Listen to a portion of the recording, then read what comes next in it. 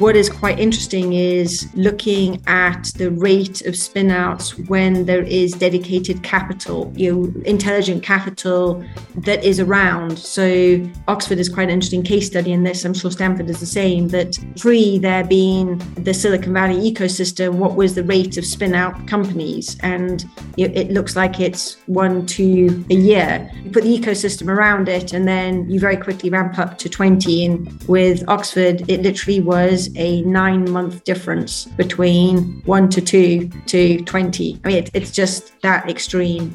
That's Lisa Smith, Chief Executive of Midlands Mindforge, a new university venture fund co-created by 8 institutions in the UK's Midlands region.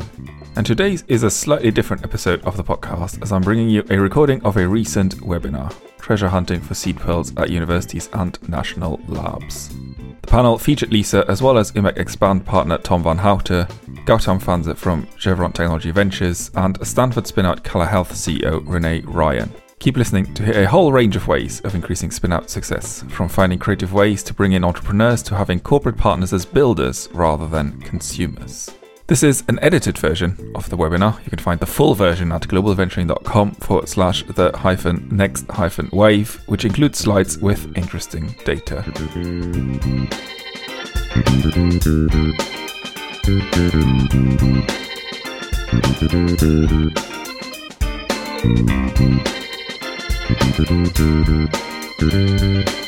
Let's start with an introduction from Renee. Kala Health was a technology that was initiated at the Stanford Biodesign program. Back in 2014, we spun the technology out, formed a company. I was actually the first investor in the company when I was at J&J. So I was part of a corporate venturing group at Johnson & Johnson, and I supported many of our spin-out type investments and also later stage funding investments across the West Coast and all of the Asia Pacific region. To date, Kala has raised over $130 million. We are commercial stage. We provide a wearable neuromodulation therapy for treating a condition called essential tremor and are now expanding into Parkinson's disease. And we're only available in the US as a prescription device. And I'll stop there and let my next colleague go. Awesome. Let's move on to Tom, perhaps. Good afternoon. Tom van Houten. I'm the founder of IMEC Expand. IMEC Expand is a fund with a pretty particular focus. We support companies. We invest in companies that leverage IMEC expertise, knowledge, ecosystem, infrastructure. For those of you who don't know IMEC is a world-leading R&D center in the semiconductor space. So anyone in the world who does anything with a chip in it, one way or another, has had a collaboration or is at least knowledgeable about the value that IMEC can bring from an R&D perspective. We manage out of 2 funds. The first fund was 116 million. Second fund is close to 300 million and have a worldwide investment mandate. So looking for opportunities both in Europe, the US, could be Asia and Australia as well. Lisa, how about you? Hi, good afternoon, good morning, everybody. Dr. Lisa Smith. I run Midlands Mindforge, which is a fund that's backed by 8 universities in the middle of England. These are research universities that rank all of them in the top 3 in terms of the ranking in the UK ecosystem and science. And they have 50% collectively, 50% more world-class research than either Oxford or Cambridge. So a wonderful treasure trove of intellectual property across these universities. And the fund has been set up to provide early stage funding to really accelerate the commercialization of this intellectual property. And my background is corporate venturing. So I come to it with that sort of corporate venturing mindset of leveraging ecosystems and really understanding the value of getting corporates in partnership to help drive POCs and things like that. Amazing. Gautam, how about you? Okay, thank you. Good morning, good afternoon. My name is Gautam Fanze. I'm at Chevron in Chevron Technology Ventures, or CTV for short. What we do within Chevron is we look external to Chevron for innovation, and we do that in a number of ways. One of the ways is corporate venturing, and we are one of the oldest corporate venture capital groups in the energy sector. We've been around for almost 25 years now. We also do field trials with startup companies as well as small companies developing new technologies. And we also work with universities and national labs and and we sort of encourage do research projects and look at how we can commercialize some of these technologies from the universities and national labs. And I personally managed those relationships with the national labs. So we had started a program called Chevron Studio last year and how we engage the national labs. Happy to talk about it. I'll stop for now. Back to you, Thierry. Thanks, Gautam. I might actually stay on you because you did mention Chevron Studio there, and I think it really warrants talking about a little bit more. So can you give us a little bit more detail about how this works? Sure, happy to. So Chevron Studio is a program we started last year. And the key thing is, as I said, we've been in corporate venture for 25 years. We work with different national labs, universities. One of the biggest challenges that we had was how do we take these IP that's developed in the national lab and universities and how do we scale it up? How do we commercialize these? Because a lot of good work gets done out there, right? And that's when we came about, put our minds together and said, hey, let's look at this program where we can take the IP. So who are the best people we thought that can really scale it up, commercialize them? And those are the entrepreneurs, frankly. So what this program does is we work with what we call the universities and national labs. They are our technology partners. We reach out to the entrepreneurs through our networks and offer them, hey, here's the IP from the national lab and our university. Are you interested? And if so, there's a down selection in the process. And if once they're selected, we actually support them through some seed funding. And the hope is that we have various phases. And the plan is that if they are successful, they start all the way from the lab stage, incubation stage, scale up to a field trial. So they go through this whole process. That's how sort of we started this last year. And we're all excited about it. Amazing. You are on your second cohort now, if I got that right. We are on the second cohort. We started the first cohort. We started last September. We had the first cohort last September, second cohort. Applications for the third cohort open up in August of this year, so in a month or so. Brilliant. Apart from having the entrepreneurs in place, what are other elements that you need in place for producing quality spin-outs? I might stay on you and then I might open the question up. Sure.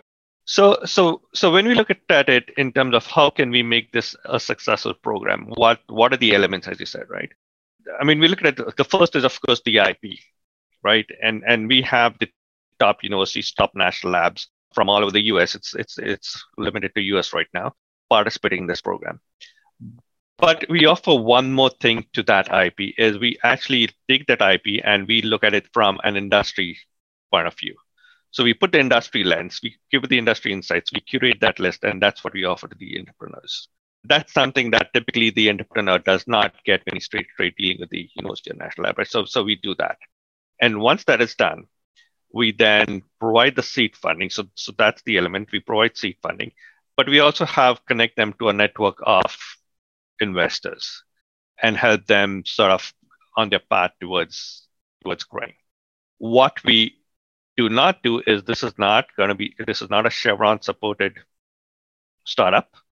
That's not the intent because that's not a recipe for success. We want them to be growing as an independent startup, and we want to give them total freedom to do the real creative work, the entrepreneurial work. Yeah. And that's what we've seen is sort of leads to their success.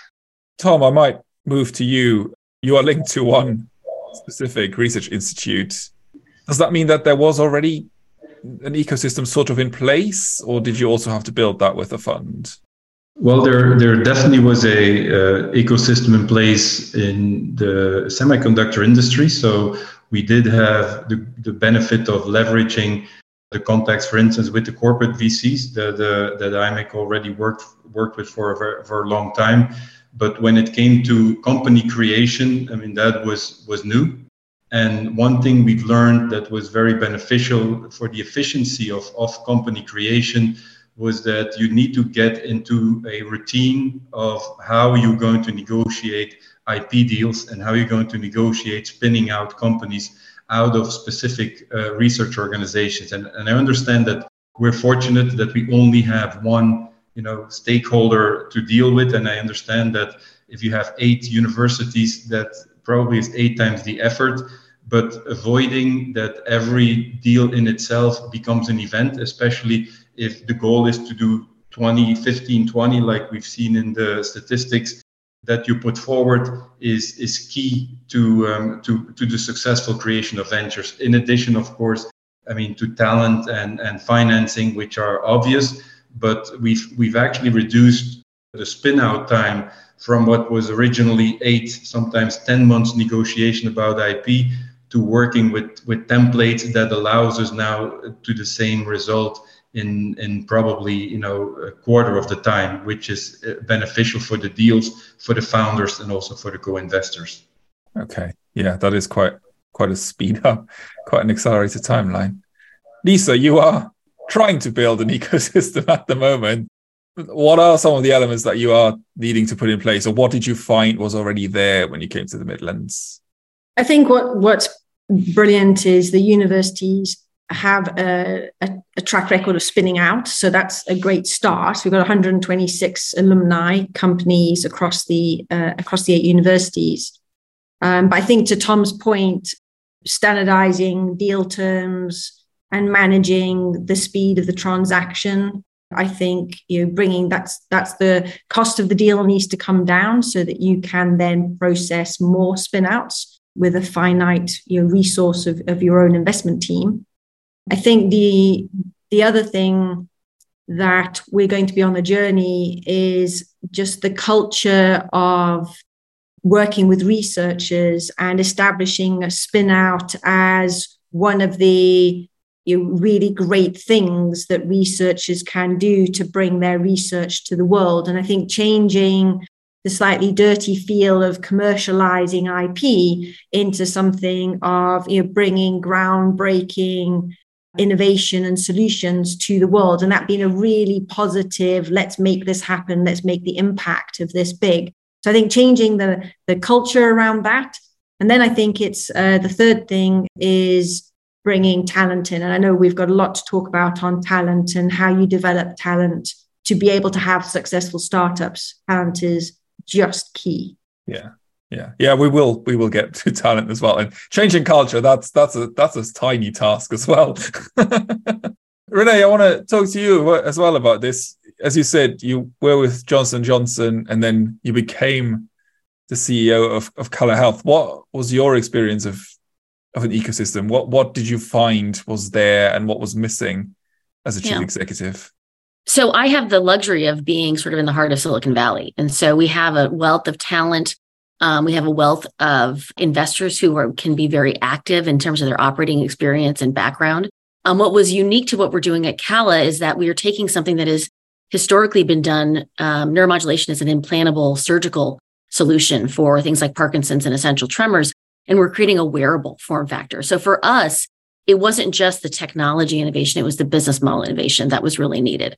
And so it was interesting in the journey we were on. We were very successful. We spun the technology out of Stanford in 2014, received our first FDA approval in 2018, and then chose to go commercial towards the end of 2019. So we had a very fast curve out of the gate because of the fact we're such a safe device. We have it's a class 2 device from an FDA perspective, and it comes in a wearable form factor. The journey then became building the innards of the business, that being our digital backbone to support our patients directly. And that was really a very different skill set. And so we garnered some of that support at a later stage in our investment horizon, sort of in the Series C and Series D, looking to some more of the sort of business insights and digital health kind of leadership, because we were sort of through the technology phase and now had to do business model innovation, which is obviously not something that most universities are very good at. And so we really had to lean towards different layers of expertise to grow the company. I will stay on you as well, but I do want to talk about talent. You being in Stanford and the kind of Silicon Valley ecosystem, did that mean that there was more than enough expertise going around to hire for your company? The war for talent here in Silicon Valley is always pretty heavy. I think the nice part is people self-select for startups and sort of the breakthrough innovation that we're delivering. And so it's been a nice journey we've been on in terms of ability to hire people. But I will say the COVID days were pretty tough because everybody was hiring and everybody was moving remote as well. So it was kind of two forces working against us as a local hardware-based startup where we need people to come in and actually build things. Yeah, that makes sense. Gautam, how do you attract your entrepreneurs? How do you bring in the talent? So that is the biggest challenge, right, in this model is how do we attract the right people? Where do we go find those entrepreneurs? How do we attract them? The way we've sort of approached this is can we provide them with the right ecosystem? Can we provide them with the right system where it makes it, hey, this makes it easy for them, basically, right? And where they can focus on what they are good at and then try and help them to sort of manage some of the other things. And that's sort of the focus for us when we look at, hey, how we attract this talent. And that's why when I mentioned in terms of the IP, in terms of even the curation that we did in providing the industry insights, right? Here's something that is ready-made to give in to you, and hey, there's something that you can sort of start off with an advantage. So that's what we try and do, get them connected with the investor networks, get them connected in terms of scaling up and how do we do that.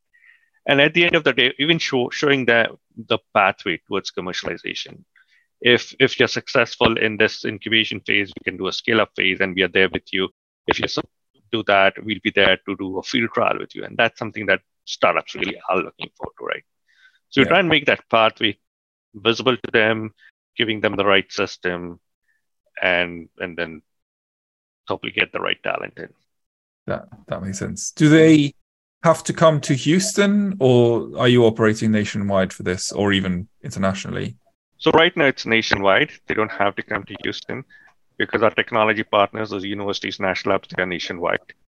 And they deal directly with them, so we stay out. We don't get in the way because it's a true startup.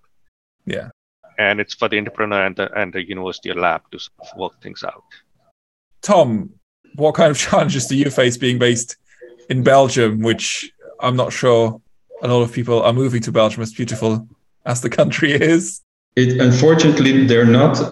We have the benefit of, oftentimes we say we have 5 CTOs. So finding people with R&D talent, people who are fit to play a CTO role is not an issue. I mean, we have plenty of those resources available also at IMEC, which actually employs 4,500 highly skilled professionals. We are significantly lacking entrepreneurial talent, which is basically people who are able to translate a R&D, so an idea, to a product. And I think many of that's not a problem that is specific to the semiconductor industry. I think many early stage companies are struggling with that issue. The difference is that in the US, as we just heard from Renee and from Gautam, that the talent pool is much more elaborate. So there is a war of talent going on for sure, but at least there's talent to be fought over.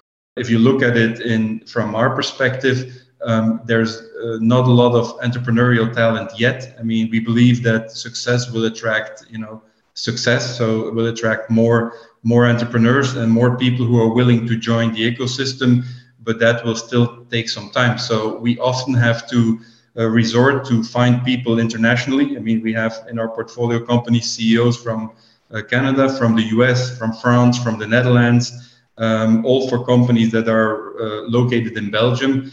That's possible, but I have to say, maybe contrary to Gautam's point, having a CEO that is not part of the team, especially in this early stage, is not ideal. I mean, we do prefer people who are close to the team, who are involved in the day-to-day activities. We've been in situations where we had CEOs on the West Coast for a company in Belgium. I mean, the time difference alone made it almost impossible for that to be functional. So for us, we do prefer to have people in Belgium. I mean, so we encourage people to move over here, but as you said, Jerry, it's not obvious to get people to pack up everything from, to move to a different country to get involved in a company that's still very risky and that could, go south very quickly. So in most cases, we do settle for, at least temporarily, have a CEO who's international and remote from the team. But we don't consider that to be the ideal solution. It's by lack of an alternative. That makes sense. Tom, I just want to clarify this. Tom, and you're absolutely right. When I meant that Chevron does not get into the ways, but we do expect the CEO to be closely working with the team, right? They can't be separated out. So I want to ask Lisa about this as well. Are you hoping to attract talent from the Golden Triangle, being London, Oxford, and Cambridge, or how do you plan to bring people to the Midlands? So I think there's a couple of things, and Tom's right. You've Gautam, you've got to create an attractive reason, and so one of the things is we know wet labs are in short supply in the Golden Triangle. And so one of the things that we will definitely be advertising and working as the person that's joining the dots is packages that have office space, lab space, all at a ridiculously discounted position to try and, as you said, attract the inward movement of talent and spin-ins.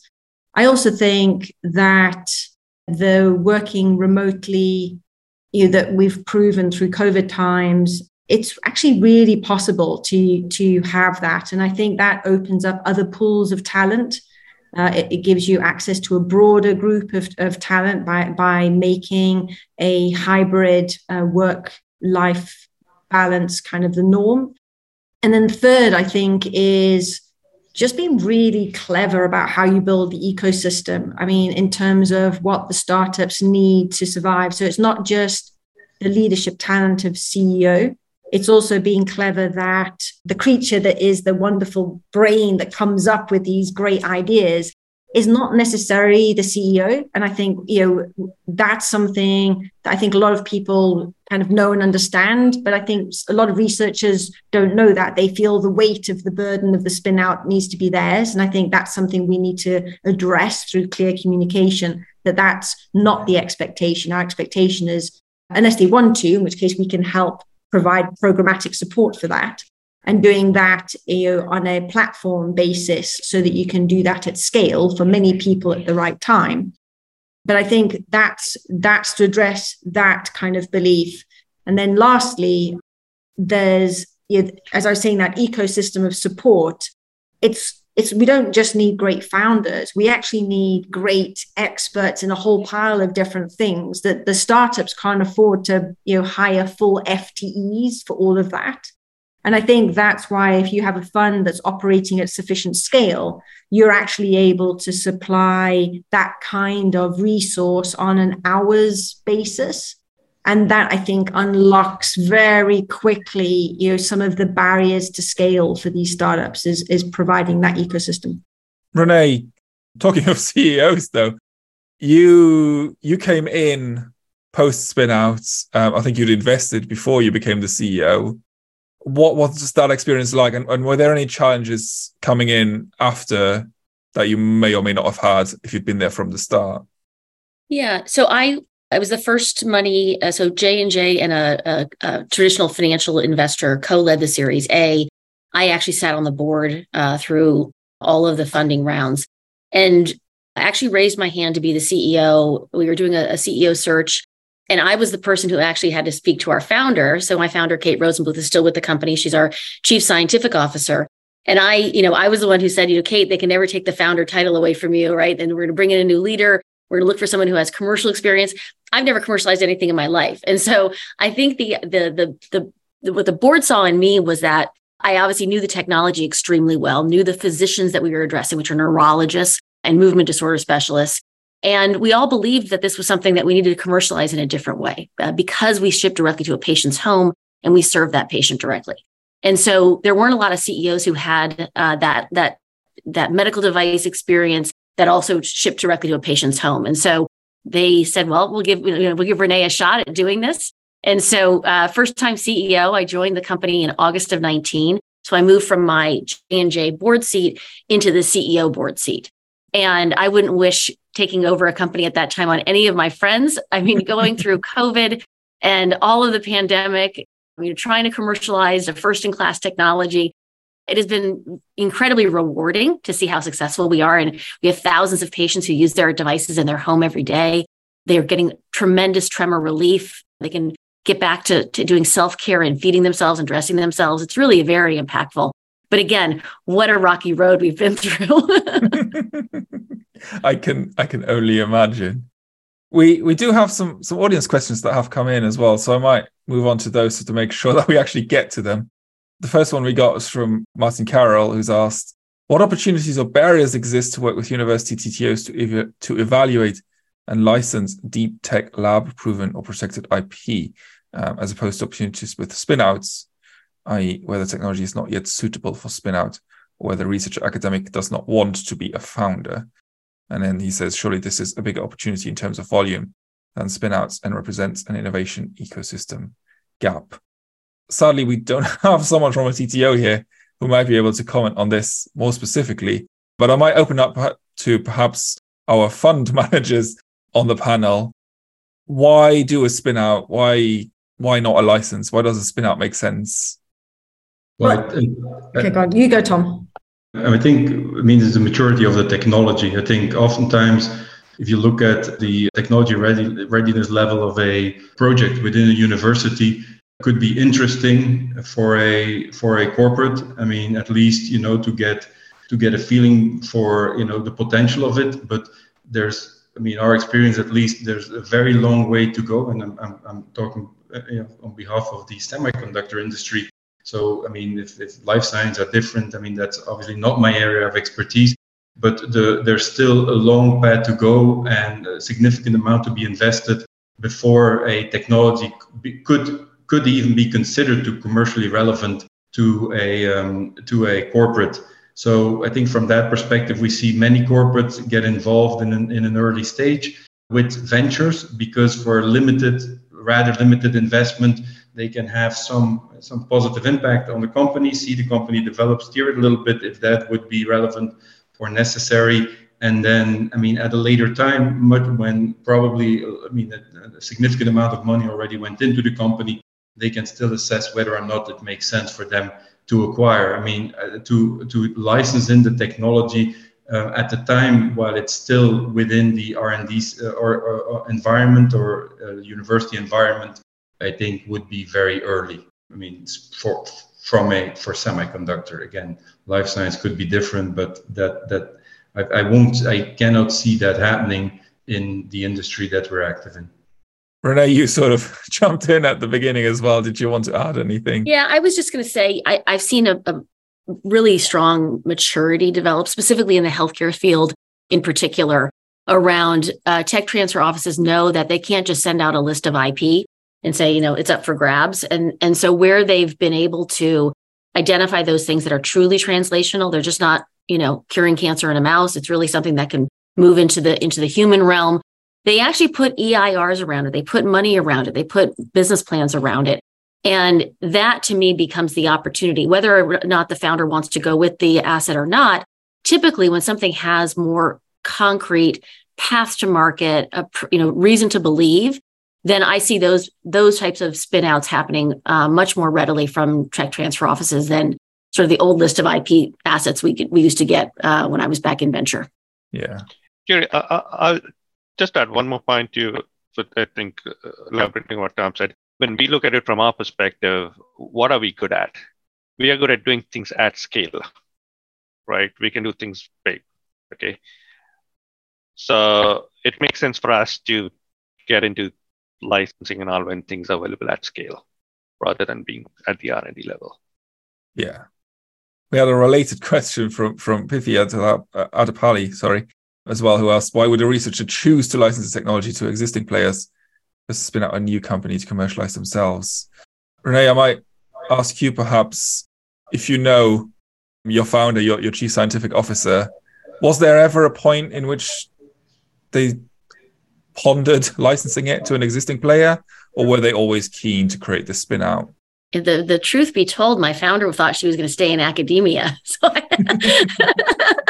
So I had to convince her. And by the way, 6 weeks later, Calla was born. So it didn't take that much to convince her. I think the reality is, and maybe this is a Silicon Valley-esque view of things, but I think the reality is if you want to derive good value for what you've developed, many of these projects are years and years of investment in a lab.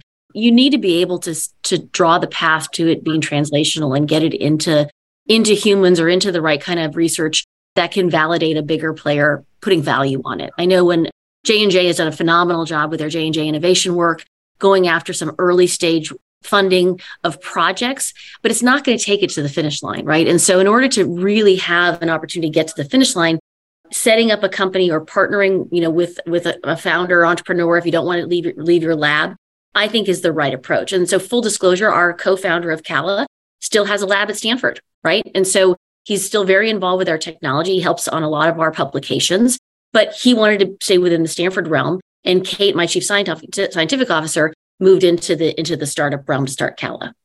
So I do think it's possible to do both, but I think you get more value if you can put it on its path to being a commercial entity. Yeah. Priti also asked what the timeline, funding, and impact differences are. I'm not sure if anyone knows how to measure the difference of an impact between a license and a spin-out. Please tell me. I think there's a lot of people out there looking for that answer.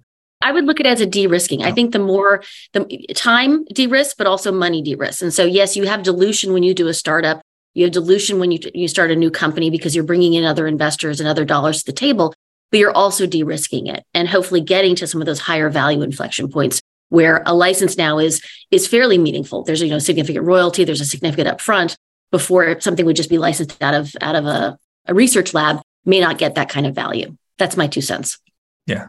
Good 2 cents. I'm not sure if I interrupted Lisa earlier or if I misheard that.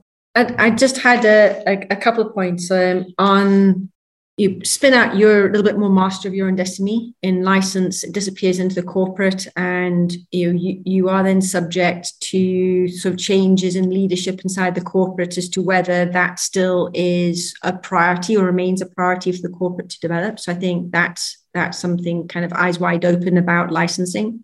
And then the second point I want to make about spin out and is there a way to kind of unlock that ecosystem? What is quite interesting is looking at the rate of spin outs when there is dedicated capital, intelligent capital that is around. So Oxford is quite an interesting case study in this. I'm sure Stanford is the same, that pre there being the Silicon Valley ecosystem, what was the rate of spin out companies? And it looks like it's 1-2 a year. And then you put the ecosystem around it, and then you very quickly ramp up to 20. And with Oxford, it literally was a 9-month difference between 1 to 2 to 20. I mean, it's just that extreme. And so intelligent capital, I think, is a very clear unlock. Yeah. No, I think that's a good point. I don't know if people have seen the graph that OSE put out a few years ago and the point where OSE was founded. And yeah, as you say, it's maybe a handful of spin-outs a year, and then it just sort of, it explodes. It's kind of phenomenal that even something like Oxford that we now think of as kind of an innovation hotspot really still needed that intelligent capital to come in from the university itself, as it turns out, because no one else did it to really get the ecosystem going.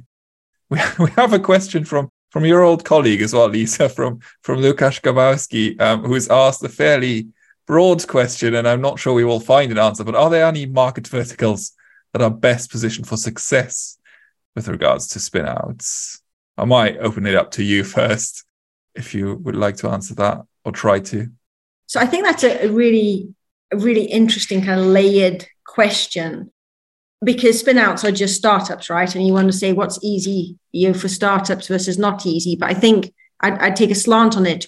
Where can university spin-outs be differentiated versus spin-outs, out by themselves? And I think this is in deep tech and technology and life sciences, because I think having a spin out and having the university ecosystem, access to patient capital, access to grant, access to that infrastructure, I think is so much easy to support the spin out going through, as Tom said, those TRL levels. And then you've got the intelligent capital sitting there patiently, supporting and then able to spin out at the right moment in time, as Renee said, when a path to, translational impact is there for commercialization. So for me, the place is great science, deep tech, where you need that bit of patient capital. Yeah. Tom, Gautam, I'm assuming you agree with the deep tech aspect as well. Yeah, we do. And from our perspective, especially because deep tech gives you typically the necessary IP protection that you can definitely use in case the development of the company is slower than you expected, or you run into some challenges along the way.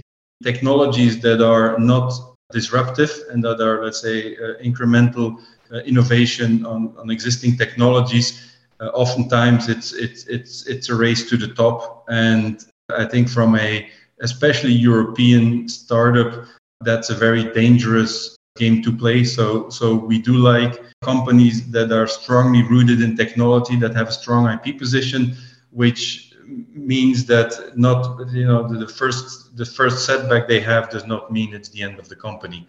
So I think we're deep tech investors from that perspective. You rarely will see us in deals that are, let's say, more go-to-market type approaches or very, consumer-focusing approaches. We're really looking for the disruptive innovation. Same here. When we look at what are the universities and labs good at, and that's basically they're good at doing basic science. On the other hand, you have these startup companies and you have the environment out there, and they're good at getting those incremental technologies, incremental benefit, and taking them to the market fast, right? So we're really looking at some of the disruptive step change technologies that can come out of the university's labs, and that's what sort of makes sense. I think this does link quite nicely to the question of capital as well, which has come up, obviously. With deep tech, there are sometimes really long lead times. If we're talking fusion, it's literally decades. What are the challenges around this as an investor? How do you approach this? And are you better placed as a CVC to cope with those long lead times as opposed to perhaps a traditional VC, which is looking for an exit in 5 to maybe even 10 years maximum? I might shoot that question to Gautam as our resident CVC person. So we do invest for different reasons. Financial returns, of course, is one of them because we want that. But there are also strategic reasons for us to invest. You talked about fusion. We have invested in actually 2 fusion companies. So it's not something strange, right? But over there, again, it's more strategic. It's more for us from a learning experience, monitoring the space, trying to understand what's happening out there, as opposed to, hey, here's something that we want today, and let's try and get a return. So we do take a portfolio approach. Some of it is for today, some of it is for tomorrow. But again, each one has its reasons. And in the investments for tomorrow, yes, we understand it's going to take a long time, and we're happy to wait for this.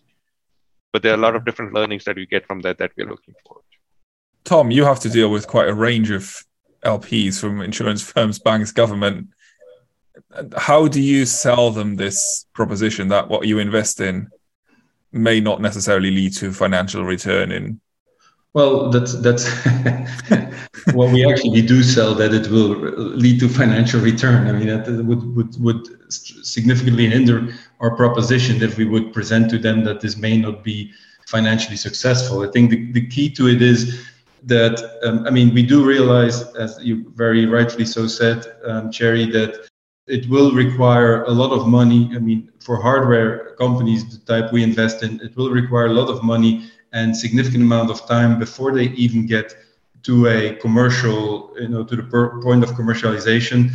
As a result, you need to make sure that, first of all, you are in the company early on with a significant stake, because obviously for a fund of a certain size like ours, we cannot build up our interest in a company along the way. That the BlackRocks can do that the Baillie Giffords can do that. For us, that's impossible. So we need to be in very early on with a significant investment, which means that we need to be able to assess the technology risk better than anyone else, and that you need a fund of at least a certain size that you can follow through the B rounds and the C rounds and remain relevant in the company. And then I would almost say hope that the company has evolved far enough at that point that the private equity or the later stage VC investors will step up and take it from there and kind of carry the company to the exit. So the timeline in itself is not necessarily the issue. I mean, it may be that we have to wait 10 years for an exit, but if it's a successful exit, I mean, that nobody is bothered too much about that.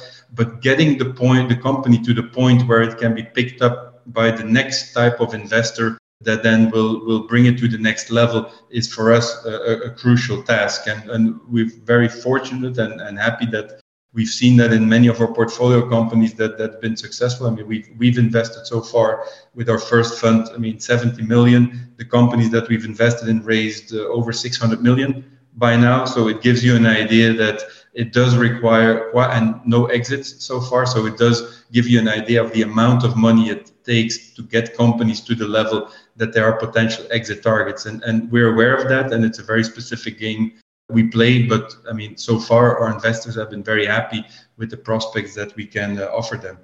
Yeah, I might stay on you for a second as well. Looking at your co-investors, do you tend to co-invest with corporate VCs? Yeah, a lot. Do you find that they have the same patience? Well, I do believe, yes. I mean, the problem is not the patience. The problem is that certain corporate VCs, and again, not all corporate VCs are created equally, but especially the ones that invest only for strategic reasons and for those who are the financial return is less important.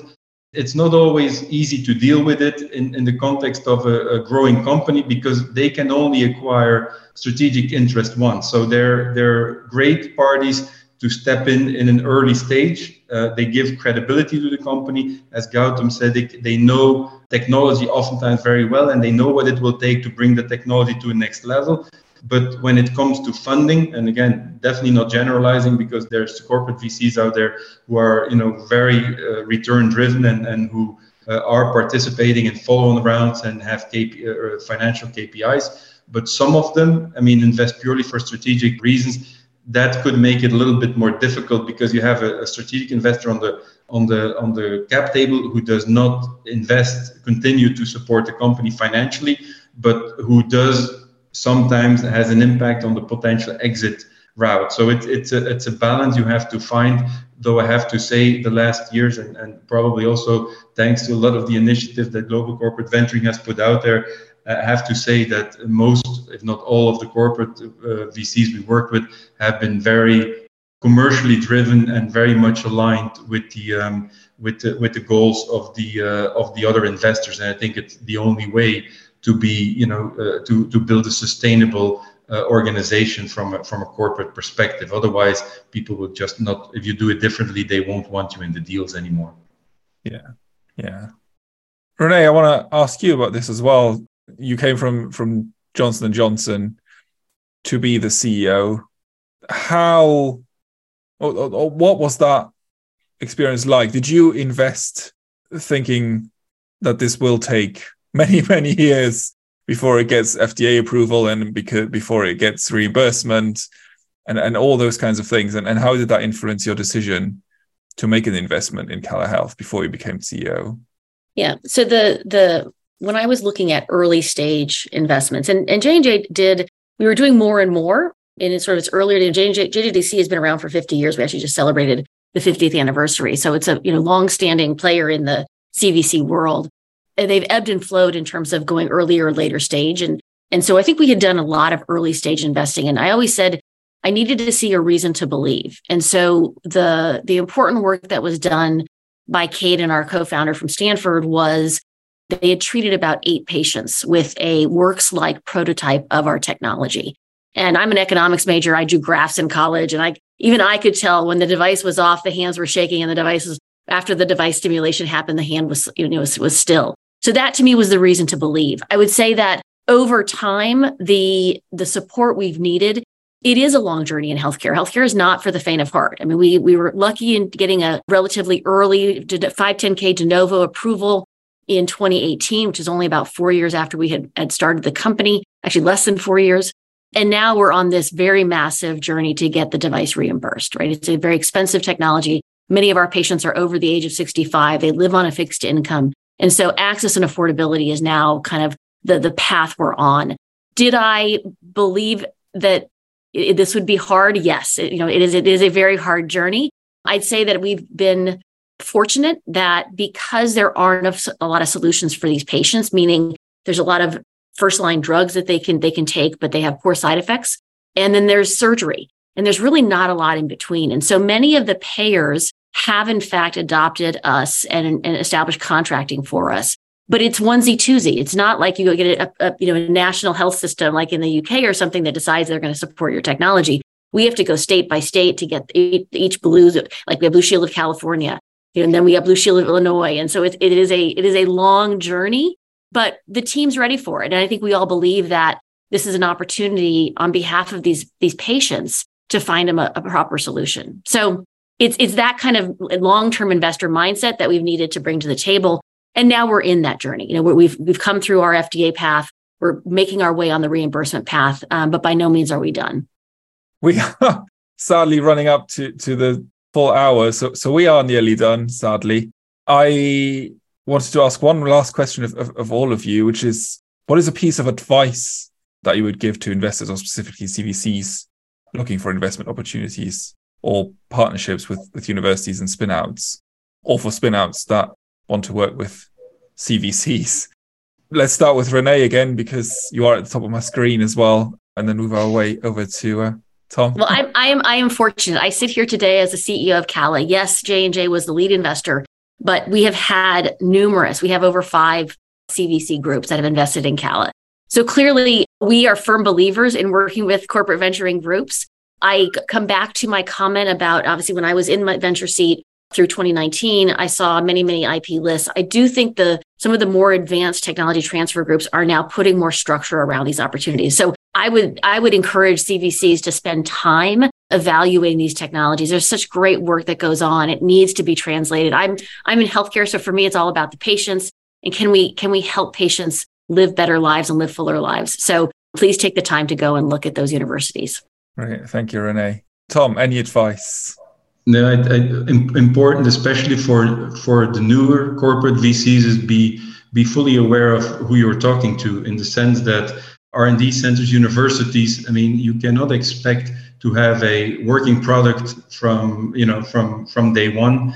And you should be fully aware that the road will be long and it will be difficult. I mean, there'll be quite some challenges to overcome, and you should be fully aware as a corporate where you expect to bring value during that process, rather than, be a builder and not a consumer. Yeah, great, thank you. Lisa, you are about to start fundraising for your fund, but do you have any advice for future co-investors, perhaps? So two bits of advice. One is on getting corporates in, and I think life sciences, is a little bit ahead on collaboration of strategics in life sciences and in some of the other deep tech areas. So I think that getting multiple strategics in early is hugely helpful for the industry and for the startups. I think think about that, about bringing in. Think about the corporate. Is that a corporate that's a potential customer, or is that a corporate that is a potential acquirer? And I think thinking about that quite tactically up front is important.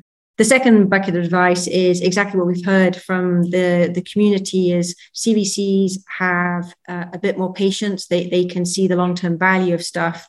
And I think when you're taking money in, be careful that you don't end up taking investment in from someone who's not aligned with your timeframes.